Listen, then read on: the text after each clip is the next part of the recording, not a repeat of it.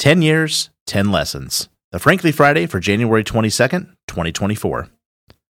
Monday will mark 3,642 days since we opened the doors at Frank and Maven. Some people call that a decade, but to say a decade on a day like today would be to brush over it too quickly. The truth is that it was 3,642 days of showing up, leveling up, and at times, shaking it up. The ride has been wild and wonderful, and today I'd like to share 10 things I've learned along the way. Number 1, love your people. Culture tries to trick us into thinking that success belongs to the leader. It does not. The people that have been placed on your path, the ones who convince you that you can do it, the ones who jump in to help, the ones who reel you in, and the ones who love you despite your hiccups and flaws. It belongs to them. So pour into them. Listen to them daily. Make it your highest and first goal to serve them, especially when it costs you big.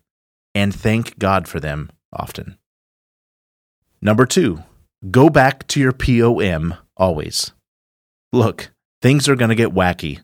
Distractions and demands are going to pull you under. People you thought you could count on are going to let you down. You're going to wake up unhappy some days with where this whole thing has drifted. The problems right in front of you are going to try and pull you away from the biggest problem you set out to tackle. But don't let them. Go back to the moment you were pissed off enough to start this thing in the first place, also known as your pissed off moment. Get in touch with the world you set out to create and ask, how can I remove everything that is not getting me to that goal?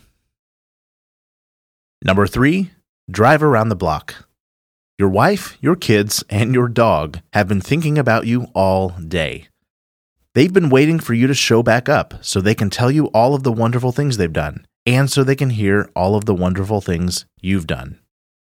But you are so overwhelmed and so overstimulated from 9 hours of work that you forget the most important moment of your day, the moment where you greet them back at home. So drive around the block before you walk in.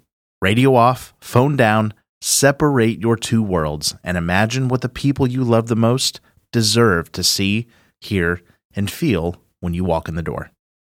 Number 4, tiny moves are better than big moves. The world puts big, bold moves on a pedestal. Big promises, big spending, and big changes will get you lots of attention, but they will never really take you anywhere.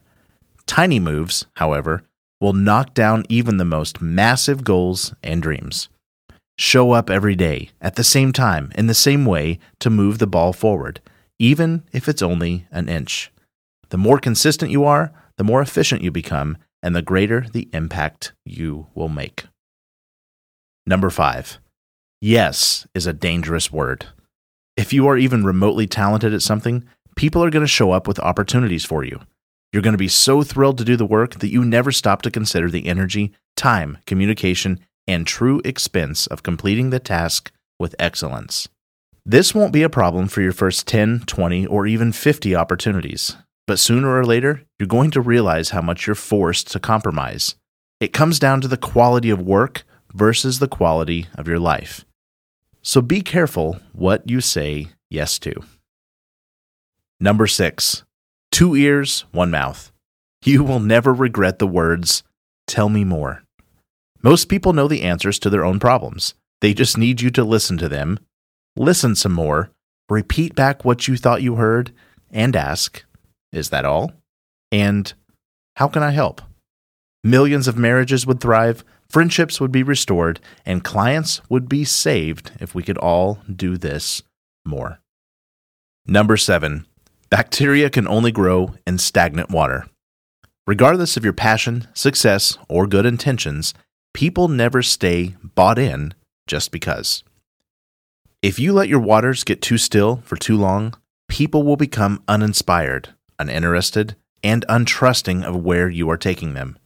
So keep the river flowing in your organization by constantly reminding everyone what winning looks like, how you are progressing, and how far you've come.